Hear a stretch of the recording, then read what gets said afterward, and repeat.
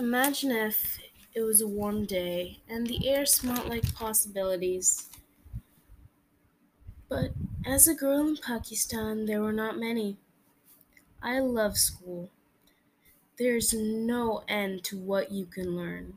I go to an all girls school, but when I turned 10, the Taliban shut down the school because they think no girl should have an education. So I said goodbye to my friends, never knowing if I would see them again. But I know that I am lucky to have caring parents and two younger brothers who believe in me.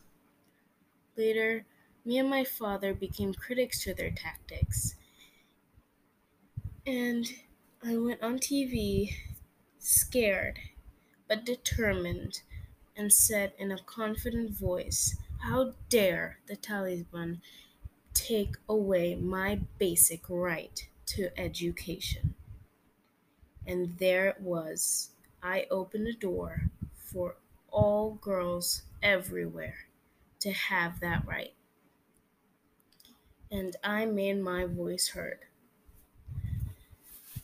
When I turned 11, I wrote a blog on what was happening. But as I grew older, the war was coming and I was forced to leave. After long weeks of being away, I came back feeling like it had been years. I continued my campaign knowing each day is one more girl who gets to have an education. As soon I even won an award for the International Children's Peace Prize. But I did not do this for an award. I did it for a change.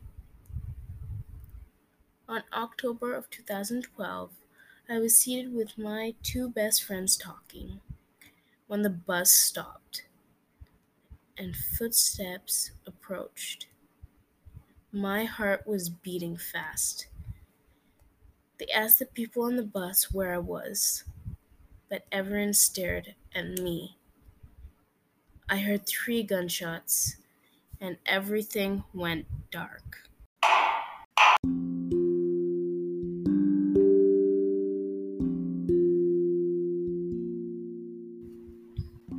I woke up in the hospital with a piercing headache, and then it hit me.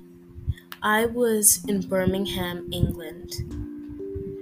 When I got shot, I got hit on the left side of my face.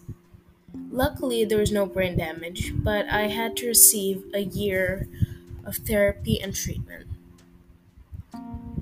But I attended school in England. I continued making my voice heard. I wrote books, said ton of speeches, won awards, but most of all, I stood up for those who couldn't. Because I am Malala Yousafzai and we can make a difference.